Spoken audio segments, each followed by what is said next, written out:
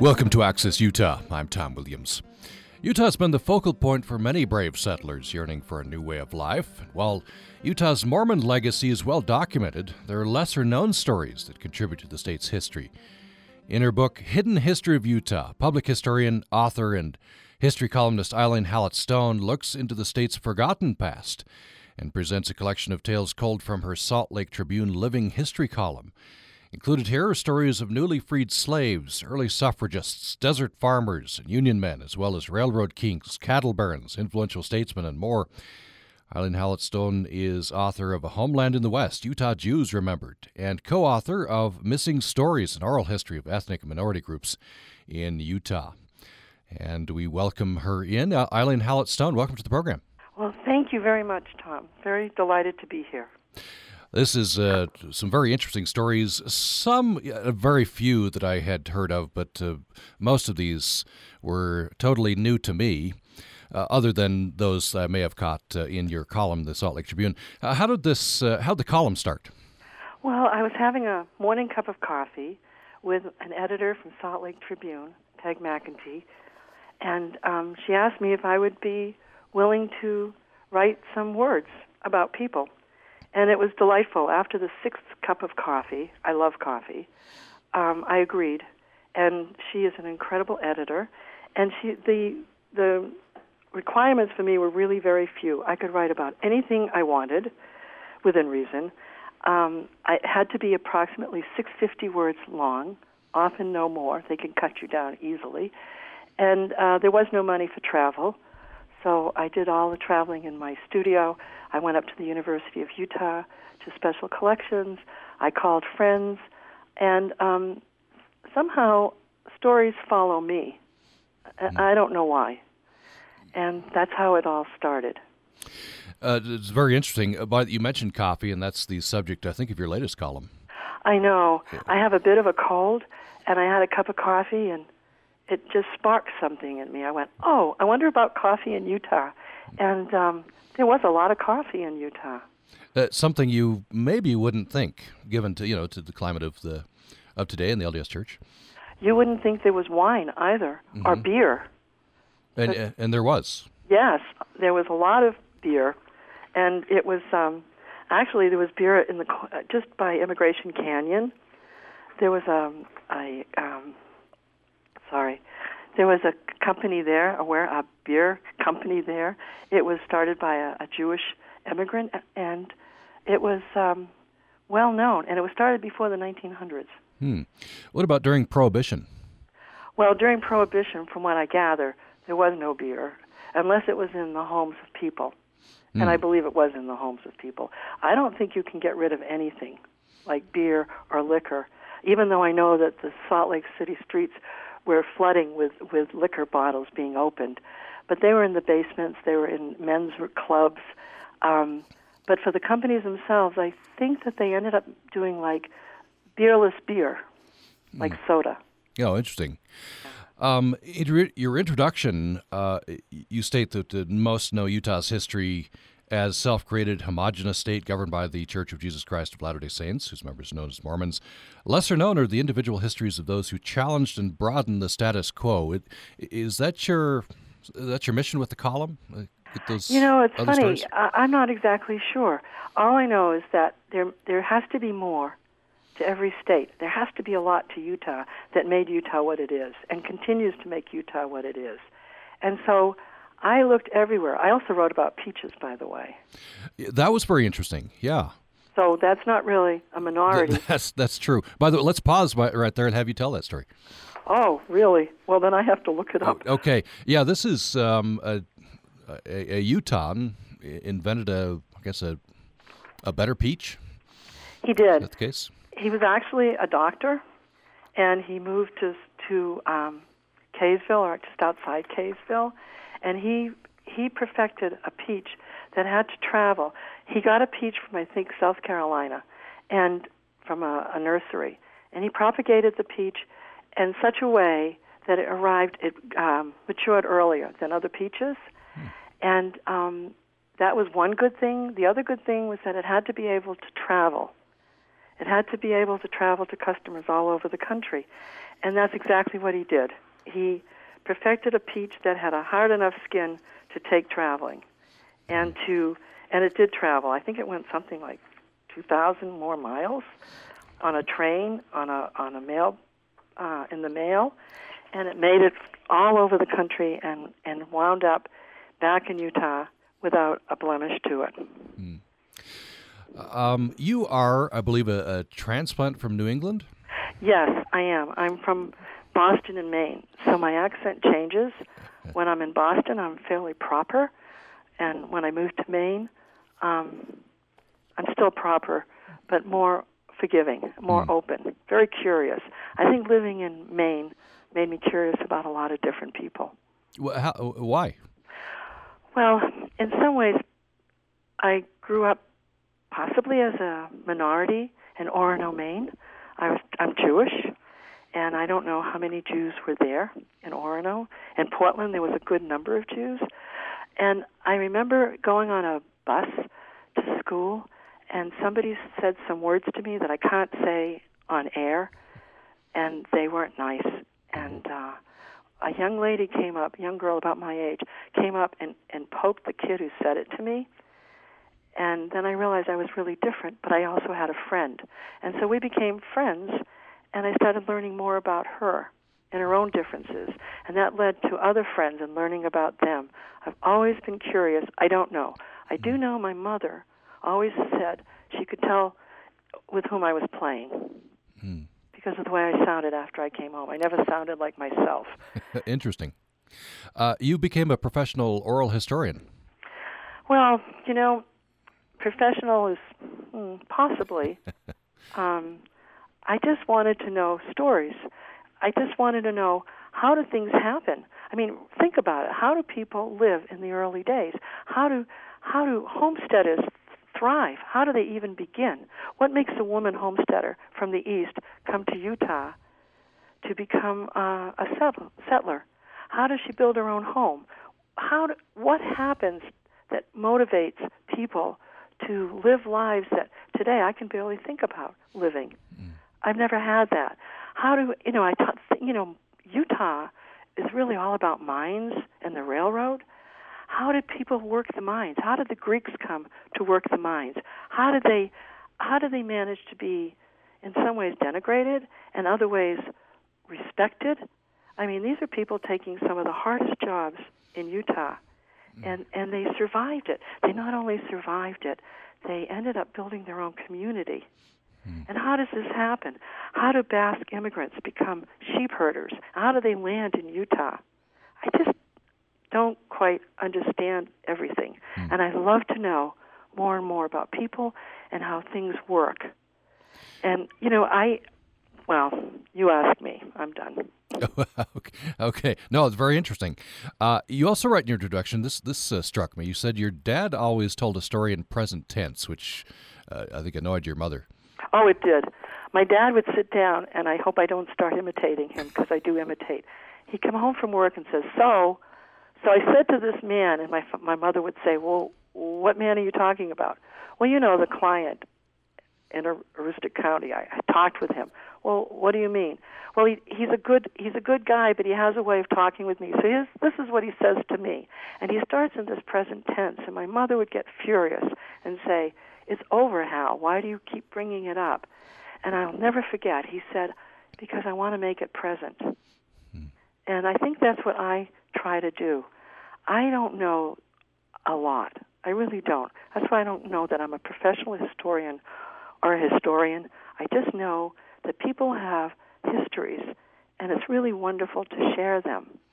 And so I don't know how people do what they do. And I have this opportunity to find out not only how they did it, but what they felt like doing it. I also don't know about experiences. Why were the Chinese regarded with bigotry, or rewarded with bigotry is what I had? Why are we such a frightened nation in some ways that we stop accepting people? When did we stop accepting people? And is color really an issue? Is religion really an issue? These things confuse me because I think people are people. And so I wanted to know about about them. I also wanted to know, because I'm not a man, I don't know what it's like to build mining equipment. I don't know what it's like to build a beer factory. I don't know what it's like to build a community. And so I just start looking. And what would you say is that how these stories perhaps changed you, and how would you say that they possibly would affect and are important to other people? Well, for me, I think that they made me realize how little I know, that I have to do some more research, that I have to find out more about people. For people like me and people of Utah, I think it's important that we all know who helped build this state, what kind of challenges did they face, and who wasn't able to face the challenge, who was put down, who was destroyed. When you look at Topaz, the internment camp, and you look at how this one woman said that when the rifles were pointed in, they were not out. They were pointed in. And after, do you know anything about Topaz? Yes. But recount a bit of that. Well, and it was actually, there was a woman in Topaz who, sorry about this. When the Japanese attacked Pearl Harbor, a lot of young people were taken out of their homes with their families, actually told within a matter of days that they would have to leave, and they would be taken out of their homes wherever their homes were. And it was in 1941. They were considered, Japanese Americans were considered the enemy aliens by the FBI. There were some 112,000 people of Japanese ancestry living in California and Oregon and Washington. Those are the coastal areas that were thought of being the war zones of the Pacific frontier. They had to surrender their homes.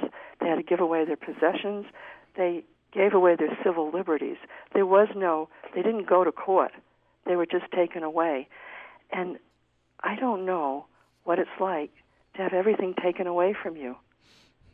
And these people, and many of them are now children, because a lot of the older people have died. You know, it was quite a while ago. I wonder if you could, and this is, by the way, on page, I think, 182, part of a series of articles on Japanese Americans in Utah and Topaz. This is the chapter called Bowing to Silence. This struck me. This is the Matsumiya family. Oh, yes. And a young Japanese American man who found work on the railroad, but because of an incident and this paranoia that swept the nation in the war years, he was fired. And I wonder if you take it up from there. It's interesting. And this title, Bowing to Silence. Well, bowing to silence is something that's happened for many years. The Japanese, very proud, very, in some ways, not wanting to talk about their past. They just want to live their lives. And now some people are speaking up about it. But what happened here was Matsumiya worked as a section foreman in Tintic Junction. It was a remote crossroad between the mining towns of Silver City and Mammoth. It was also a way station for trains traveling between Los Angeles and Salt Lake. There were two freight cars placed parallel to each other, widened and roofed over. Those two cars became the Matsumiya's new home. Commodities were brought in by the train, water was stored in large tanks, and bathing was limited to once a week. Chio was the wife. She actually, I think she was really young when they married. She planted vegetable gardens. She raised chickens and pigs. She stoked wood-fired stoves, washed clothes by hand, took in isolated, lonely Japanese workers, bachelors, during the Depression, and she spanned culinary cultures with Japanese rice and head cheese. The children took the bus to school in Eureka. They had lessons in Japanese at home. And I interviewed this woman, Jean, her daughter, and her home. And she said, my mother enjoyed Buddhist picnics in Salt Lake, and since we had a piano, she invited Mormon parishioners to hold their services in our living room. When Japan bombed Pearl Harbor on December 7th, 1941, and war was declared, the police searched Japanese homes in Utah for shortwave radios, cameras, and guns. They opened drawers, cupboards, scattering everything to the floor, Jean said. They took my father's shotguns, a .22 rifle. His Colt pistol was never returned. In the dead of winter, warm wastewater was diverted onto cold railroad tracks in Garfield, and suspicion fell to the Japanese. Jinzaburo, and that's his name, the father, was fired, and he was ordered to leave town within days. Accused with no recourse, the Matsumiyas, like so many of their countrymen, bowed to silence. They didn't talk about it. They relocated to Eureka so their children could finish the school term. They next went to Payson looking for places to rent. Even a barn would do, Gio said, the mother said, but we were told it wasn't for rent to Japs. They looked towards Salt Lake. You couldn't buy a house east of Main Street, and it was difficult for Japanese to find work, Jean remembered. After 30 years with America's Railroad, her father became a dishwasher. Her mother, who was an expert seamstress, worked at a men's store. Their house, located near 2100 South and West Temple, soon was populated with family, friends, boarders, and chicken. No one mentioned the war. No matter what we felt about the war, we didn't talk about it, not even with our kids. We had to live and eat as usual. We just kept our mouths shut. That probably described a lot of Japanese Americans. They just had to sort of suffer through this. They did suffer through this. I don't believe they wanted to talk about it. I'm grateful that people are talking about it now because we wouldn't know. I don't know how I would feel as an 11-year-old kid going into Topaz and seeing guards pointing their guns at me and saying derogatory things to me when I thought I was there at 11 to be protected. And I do know that very few people were able to find their possessions afterwards. You know, if you leave your home, you don't know what's going to happen to your home. And they found, many of them, there was no home to go to when the war was over. And despite all of this, you have a chapter on the soldiers, Japanese-American soldiers, who fought with valor in the war. You know, they did. And maybe you know the page better than I do. I was just trying to find it here. I've lost it. But in any case, these are, you know, it's just incredible to think about. There's a photograph that really strikes me. It's a chapter on the young people at Topaz. I think the headline is "The young people were the most resilient." And there's a young man. He's been released recently from Topaz. He's sitting on the hood of a car. He looks like just any other, you know, young man in his 20s would have been around, except that if you look closely, he has Japanese features. He was. I actually interviewed him when he was a much older man, and it was one of the first times he began to talk about his story. And such a beautiful young man, and so, in some ways, brave, because he went into Topaz thinking, I will make the most out of it. He was a teenager. Teenagers do. In some ways, it was an experience. It could have been like an adventure. He ended up meeting girls. He ended up playing football. And that's what he talked about. He said the guards would shout, Japs are Japs. And he said you couldn't say anything. They could put you in another camp. So if you voiced any opposition, you could be taken away. Nobody wanted to be taken away. But we were busy all the time. We even played football in Delta. We were small. The Delta girls laughed, never thought we'd win, but we did. This boy went into Topaz. He wanted to bring his records. He wanted to bring his jeans. He wanted to bring his James Dean jacket. I mean, this was an American kid. He didn't know much about Japan. He knew about San Francisco. And everything was taken away.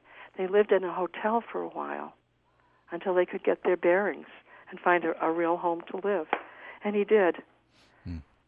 Oh, yeah. We're going to take a break, and when we come back, we'll talk more about Hidden History of Utah. This is a new book out from the History Press. It's a collection of columns from the Salt Lake Tribune by Eileen Hallett Stone, who's my guest today. Eileen Hallett Stone is author as well of A Homeland in the West, Utah Jews Remembered, and co-author with Leslie Kellen of Missing Stories, an oral history of ethnic and minority groups in Utah. And I think Eileen Hallett Stone, my favorite section in the book has to do with, it's called Headstrong, has to do with women. Oh. And so that's, you said you don't have the experience of being a man, and so that's fascinating to you. It's sort of the opposite with me. And perhaps we can start when we come back from the break with Josie Bassett. Those in eastern Utah would be familiar with her. This is chapter 44. Here's the headline, just to wet your whistle. Tough homesteader, wedded 5 men, but was happily married to life itself. Back after the break. Programming on Utah Public Radio is made possible in part by our members and Culligan Water of Cache Valley, family-owned and operated for more than 62 years, providing Culligan bottled water, salt delivery, or soft and conditioned water. Hey Culligan Man, service from the Man in Blue. Online at logan.culliganman.com. The Be Well Moment is made possible by the USU Department of Human Resources Wellness Program at usu.edu/HR. Eat your fruits and veggies. You've likely heard this statement since childhood. However, research shows that it is good advice. Fresh produce is loaded with natural compounds that protect our bodies from disease. I'm talking about hundreds of compounds called antioxidants and phytochemicals that reduce inflammation in our bodies and improve our immunity. Fruits and veggies are low in calories, which is great for weight control, but they're big in volume, so they fill you up and satisfy hunger. Instead of telling yourself to eat less food, eat more of the right food. Slice an apple on your oatmeal, grab a banana for a snack, and start your dinner with a colorful salad. Fill half your plate with fresh fruits and veggies, and you'll be a winner for life. Be well, Utah.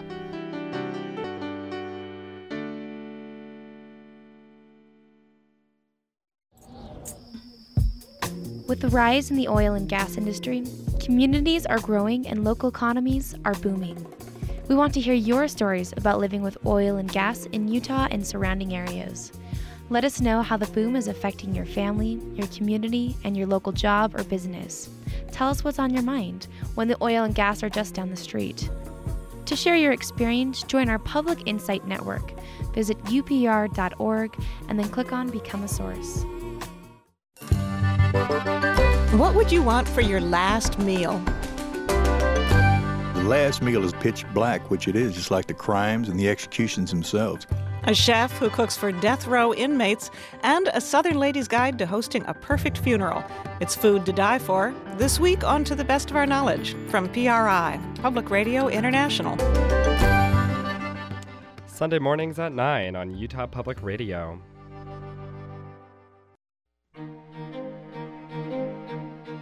Thanks for joining us for Access Utah. I'm Tom Williams.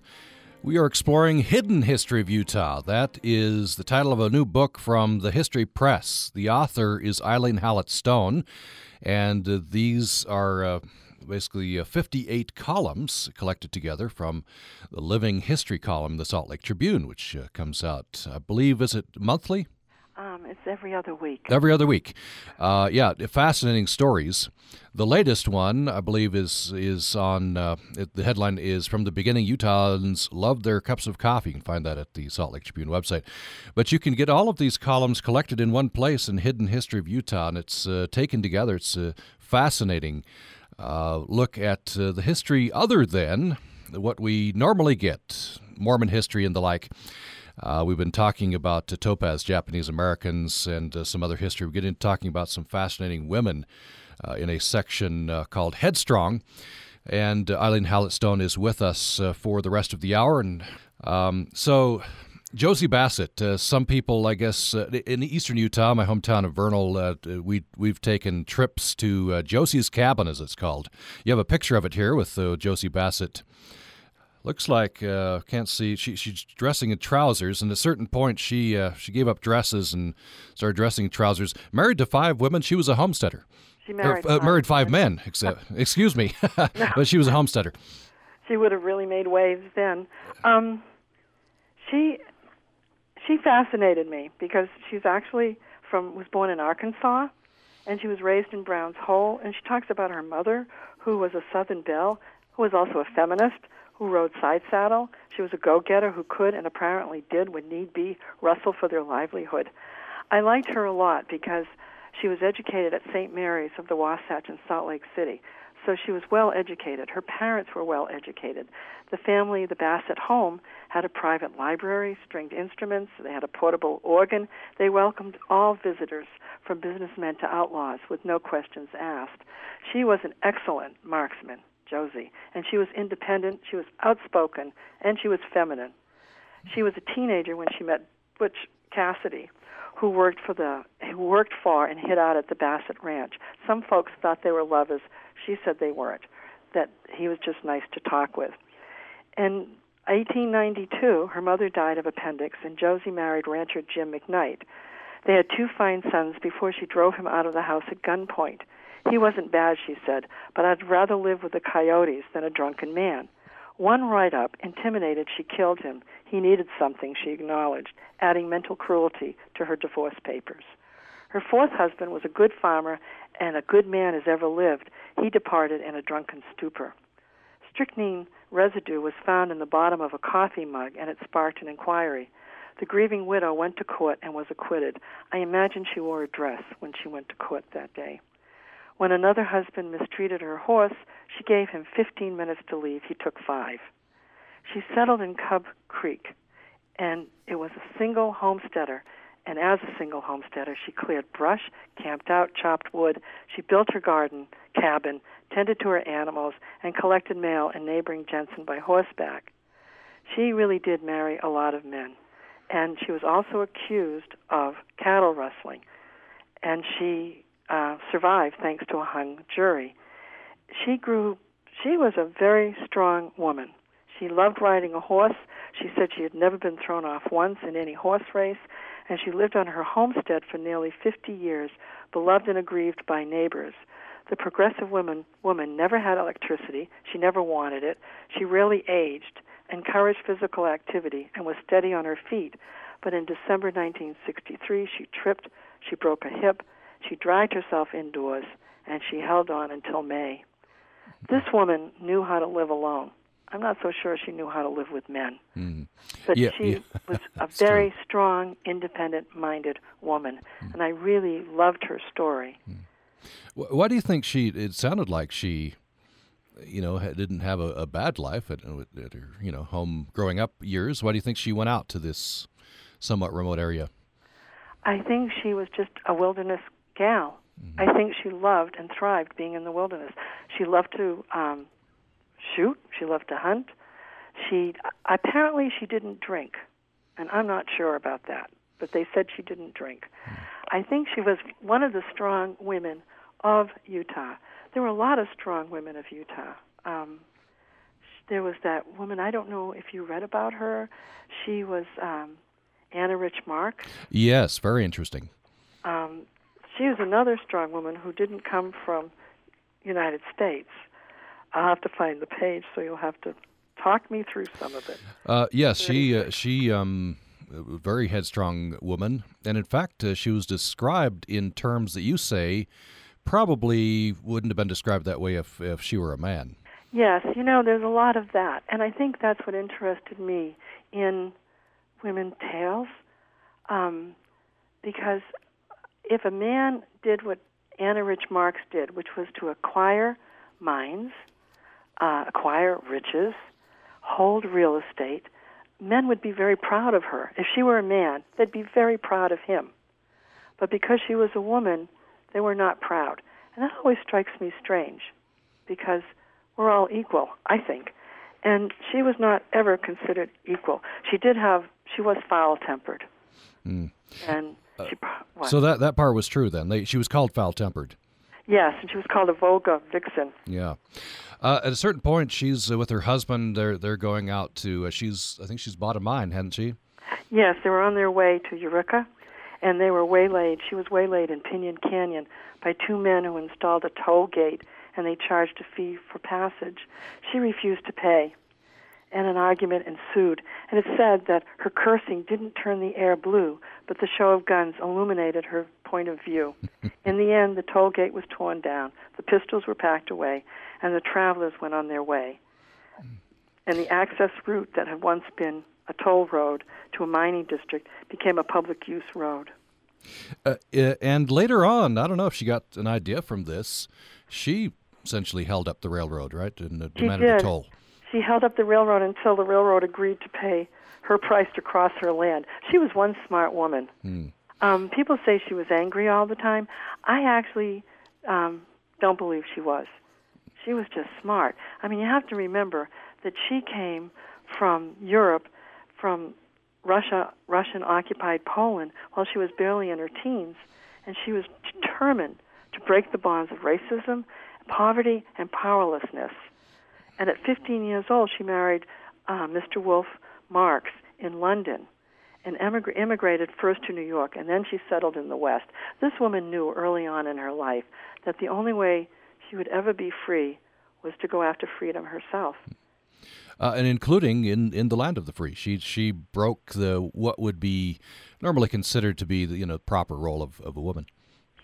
She did. I don't think she had her proper role of being a woman was exactly who she is, who she was.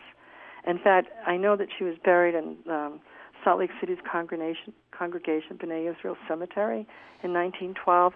And you think, well, if she was so mean, why at her gravesite does it show a holding of hands between supposedly her husband and herself?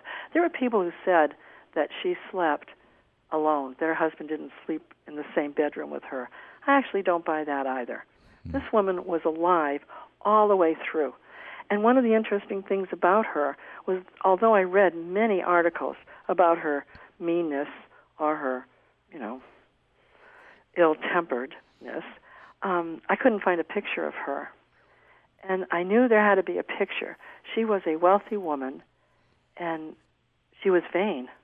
There had to be a picture of her. And so would you like me to tell you how we got? Yes, definitely. My husband and I were in nearby, I think, Nephi, when he got a call from Eureka saying we could go to the museum there to look for a picture of Anna Rich Marx. But they said most likely there would be no picture. But I could smell that there was a picture. And so we went to the museum and looked through. I mean, we spent hours looking through photographs, and there wasn't any picture of her. But I kept holding on to the idea that a vain woman would have to have a photograph taken. And so I kept looking. The gentleman who was in the museum, I think, wanted to go home, but I'm a little bit tenacious, if that's okay to say. And I just talked to him. I asked him to show me the museum, not just once, but twice. And by the second time, my husband was looking through other drawers, and all of a sudden, when we got back down to the main room, and this gentleman said, it's time to go, a light came through the window, and I am not a religious person. The light came through the window, and you could see all the particles, because the windows weren't clean. And I thought, I know this last place we look will have a picture of her. And we went into the bottom drawer of a long file cabinet, and there was this incredible picture of this woman on a horse with a friend. And it just came. It was like before I even turned the photograph over to see what the name was, I knew it was this woman. She was really stern, sat straight, and she knew what she was doing. And that was the picture. I wonder if you could tell me a bit about, this is page 150, I believe. And I'd heard this story kind of tangentially. Marie Ogden. The headline is Psychic Widow Founded Spiritualist Utopia. This is history that we don't often hear. It happened here in Utah. Well, it did. I was very surprised because I had driven through, did you call it Monticello? Yes. Yes. I had driven through Monticello several times. And that was another thing that happened. On one of the trips driving through, I thought, what happened here? You could almost feel that something happened in this town. And so I started looking up Monticello, and I found this psychic widow who founded a spiritualist utopia. This was a rather upper-class woman from New Jersey. She was educated. She was an amateur pianist. She was married to a successful insurance executive, raised 2 daughters, and was active in community affairs and welfare reform. After her husband Harry died from cancer in 1929, the grieving wife turned to metaphysics and spiritualism to communicate between this world and the next. That sort of surprised me. I had no idea that she would do that, that she would change her way of living, that she would look to metaphysical studies, that she would end up speaking about this esoteric philosophy across state lines, that she would lecture on the occult, on natural disasters, on preordained catastrophes, final judgment, reincarnation, resurrection, and redemption. This is a woman who just played the piano. She was a housewife. And all of a sudden she believed herself to be divinely informed, and she communicated with God through her typewriter. Mm. So I'm afraid you'd have to read the rest of it because... Yeah, it's a fascinating tale, and it occurs to me, just about every state, every area would have a stereotype. We use those stereotypes as kind of sort of a shorthand, right? But if you think of Utah as Mormon, beehive, et cetera, you're missing out on a lot. I think you are. I think the et cetera, really wipes out a lot of incredible people, just incredible people. You have the Chinese, you have African Americans, you have Italians, there's so many people here. There was a traveling Orthodox priest. There was, I think, a time even maybe a traveling rabbi. There were people, in fact, today there's a traveling rabbi in Ogden, I believe. You had underground tunnels in Ogden. Who knew about underground tunnels? There was so much happening here that if you just think of the status quo, you might miss out on a lot. And I think that's why I really wanted to write about everything and anything that I could think about. But I have to say, I have very good friends, and I have, at the University of Utah, I get calls. I'll say, do you know about this? Did you know about that? And I have to find out about it. So I think I'm a better researcher than I am a talker, but it has been, for me, an incredible adventure. And so when I look at these stories, I don't really see me, because that's another thing. I think it's important when you're doing research or you're doing interviews, is that I don't really want the story to be interfered by me, and I want them to come from the people. So if they're interviews, I will read between the lines if I can. Sometimes when you read, you can know when somebody's trying to tell you something, and that's what I look for. What are they trying to say, and can I find it? So I'd say I'm more of a detective. I like that. Well, the result of Eileen Hallett-Stone's detective work is now gathered in a book. It's called Hidden History of Utah. It's out from the History Press. It's a collection of her living history columns from the Salt Lake Tribune. Fascinating hidden history of Utah. And we're going to talk more about this. When we come back from a break, I'll have Eileen Hallett-Stone tell us a fascinating story. I'd never heard of this. A young man during the Depression comes out to Utah for law school, ends up on the radio mimicking FDR's voice. This is the story of Wally Sandek. It's page 158, and much more following the break. UPR explores what your home says about you in its new series, My Address Is.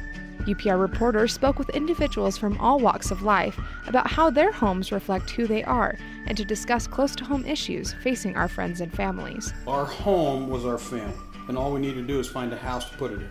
Dairy farming has been a good life for me. Tune in during All Things Considered to hear how your neighbors live with My Address Is. Next time on Living on Earth, pet flea collars kill fleas and ticks, but can be dangerous for the household. When kids come in contact with their pet, which they do on a daily basis, they come into contact with that very toxic pesticide. The EPA will ban some flea collars, but not all, and not very soon. I'm Steve Kerwood, and that's next time on Living on Earth from PRI. Coming up this morning at 10, right after Access Utah. And programming on Utah Public Radio is made possible in part by our members and Crumb Brothers Artisan Bread at 300 South and 300 West in Logan, open Monday through Saturday until 3, offering a house-pickled vegetable demi-baguette sandwich with tomato jam. Menu details at crumbbrothers.com.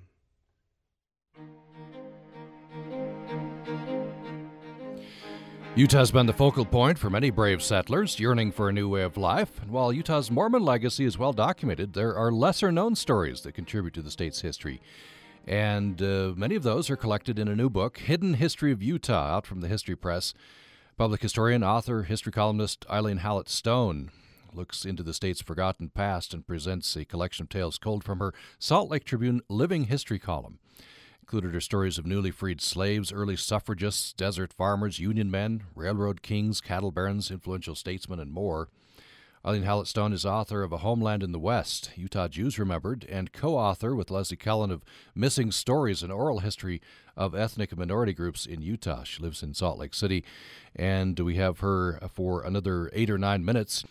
Eileen Hallett Stone, this is a fascinating story. Wally Sandak, is that how you say his name? Yes. Who came out, I guess, for law school during the Depression, and of course, as many people he had to scramble several different jobs. Fascinating what he ended up doing. Well, Sandak, and I don't know if you met the gentleman, he was like always on air. I mean, he knew how to talk. He knew how to be gracious to people. He would say, there was one time he said, "Good morning, everybody. This is Wally Sandak with your breakfast news bulletins from here, there, and everywhere." And that was in the mid-1930s, and he was speaking from KSL radio studios. He was grateful then, he told me, to have a job. He took on a lot of different jobs to make ends meet. And he said that he netted $12 a week to cover tuition, books, and rent at Mrs. Cook's boarding house on 322 University Street. He budgeted 90 cents for daily dining at the Coffee Cup, Ute Hamburger Stand, Joe's Vincent's Famous Cafe, and Scotty's. He said he became a purveyor of fine food. He also had this ability to mimic people, and he caught the ear of KSL's general manager, Earl J. Glade, and he was hired to parody the March of Time, a traveling news format that dramatized documentary events. He impersonated celebrity voices while he anchored the morning news. And in between segments, he would pitch products from chewing gum laxative to pork sausage. When I knew Wally, he could handle anything. He was never really put off by anything until he was sort of stunned by people later in life. He loved Roosevelt, President Roosevelt, Franklin Delano Roosevelt. He said Roosevelt was everybody's father. He was incredible and credible at the same time. He restored the faith we lost in America through the last days of Hoover's administration. He wasn't afraid to make the government work for the people, to stop foreclosures on farmlands and homes, to close and reopen banks with guarantees for deposit, commence the Social Security program, generate jobs for the unemployed, and put city kids into work camps to make mention out of them. Mention is a Yiddish word meaning good folk, good folk. In 1942, he served in the Navy. In 1946, he retired from broadcasting. Over the years, he got involved as a liberal Democrat and a political activist. And in 1952, he was elected Salt Lake County chairman. By 1960, he was a delegate to the Democratic Convention in Los Angeles. He never really, he was just a good person. He said, if you make up your mind to get into politics, there's no way you can really lose, because organizational politics is hard work, and most people shy away from it. In 1967, Utah Governor Calvin L. Rampton urged Sandak to run for the office of chairman of the State Democratic Committee. He said, after I had been nominated, a man stood in front of the audience of 3,000 people and charged that I should be disqualified. A 1967 Salt Lake Tribune article reported the interloper requested a recess for 20 minutes to consider that their nominee is a man who doesn't believe that Jesus is Christ. He didn't say I was Jewish, Sandak remarked. I wasn't frightened, but my head reeled. Within moments, the article concluded the offender was hooted out of the Coliseum, and Sandak was elected by acclamation. I think he represents how you face the challenges as a gentleman or a gentlewoman. You face the challenges, you go on. But that doesn't mean that you go on without being pained, that you go on without being affected. But he actually just took everything he learned to become a better person. He died in 2011 at the age of 97, and his wife, Helen, told me that she found his typewriter, and under the platen, yellowed paper, and the beginning of a story, his, waiting to be finished. Yeah, that was a great way to end that column. He still was telling his stories at what was it, 97? Yeah, 97. Yeah.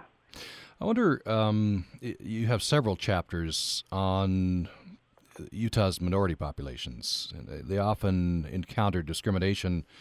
There's a chapter on racial discrimination against African Americans, page 55.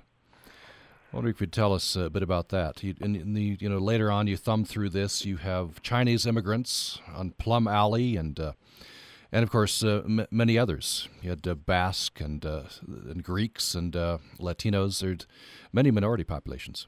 Well, on the first one you spoke about, the abstract, there was an abstract that depicts a regrettable era of racial discrimination. And what's interesting is it happened in my own neighborhood. It was just a very nice, beautiful October day when my neighbor came up to me and she said that she discovered an abstract of title defining much of what is now called Roslyn Heights. And to me, it was striking to learn several things. One was that in 1855, our neighborhood was part of 160-acre bounty land granted to officers and soldiers engaged in the military service of the United States. It was a sucker punch to read that no part of this bounty could be sold, transferred, granted, or conveyed to any person not of the Caucasian race, and that the covenant would exist for 25 years before becoming null and void. And you have to think that in 1847, black pioneers joined the handcart movement traveling westward. By 1850, nearly 85 African Americans lived in the Utah Territory. Some were free blacks. More were slaves of Southern whites who had joined the LDS Church. Utah's black population totaled 118 by 1870. Most African Americans worked in Salt Lake City or they headed to Ogden. Others homesteaded farmland in Union Fork, Murray, Cottonwood, Holiday, and Evergreen Street. In 1886, there were Buffalo Soldiers. There were 584 Buffalo Soldiers of the U.S. 9th Cavalry, and they were garrisoned at Fort Duchesne on the remote Ute Reservation. A decade later, some 600 U.S. 24th Infantry soldiers, black soldiers, with wives and children, arrived at the Fort Douglas, and they quadrupled Utah's black population. But, they were isolated in what they called the American Siberia. They were rarely seen.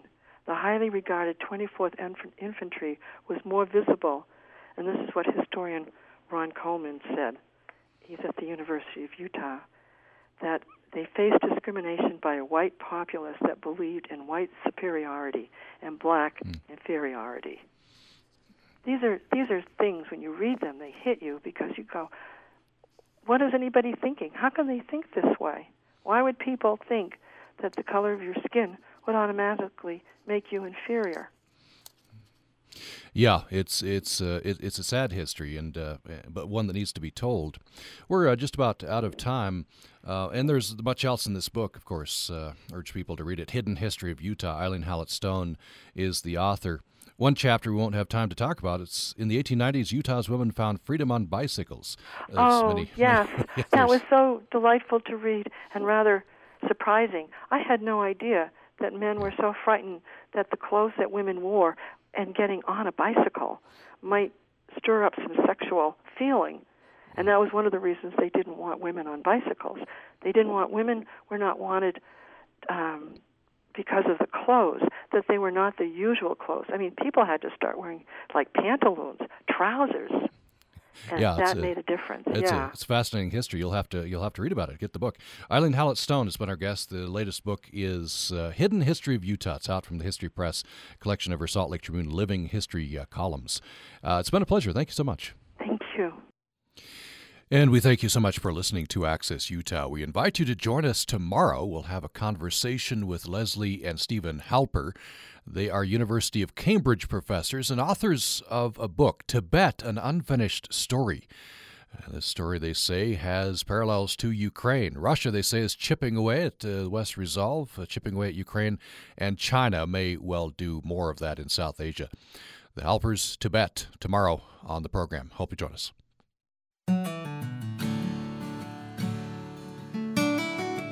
Commentator Gina Wickwar.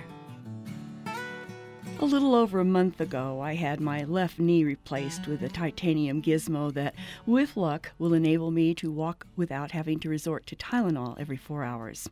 This leaves the other knee and 2 hips that could eventually be replaced, turning me into a totally unnatural being. But it seems this is what we're headed for these days.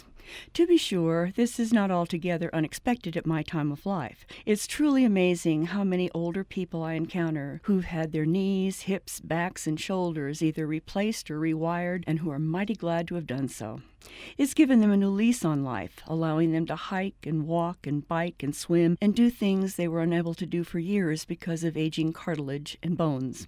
So while I feel a little like a bionic person in the making, I must admit to looking forward to long walks and travel to faraway places that have certainly been out of my reach in the last few years. What's amazing to me is that this surgical renewal doesn't just apply to older folks. For the last 3 weeks, for 3 days a week, I've been doing physical therapy. Strange as it may seem, half the people in therapy are under 30.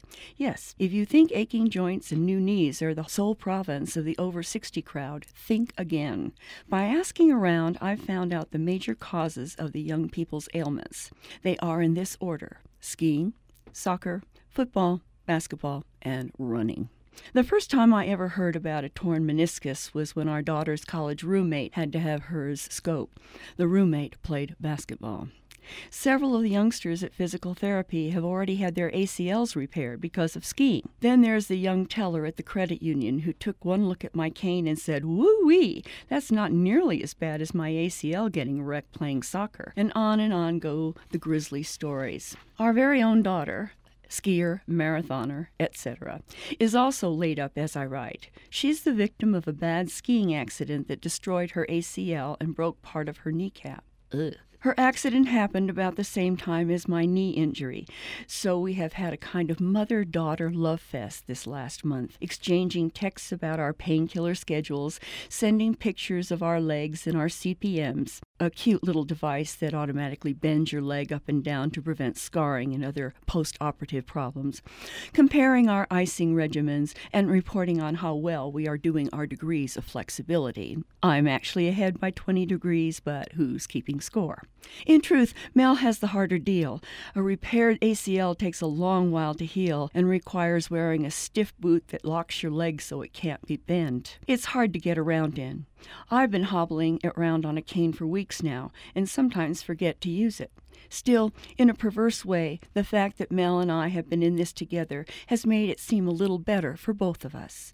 On the other hand, as her 2 brothers told us the other day on the phone, next time we need a little mother-daughter bonding time, maybe we should really just plan a vacation together in Maui. We agreed they have a point. This is Gina Wickwar.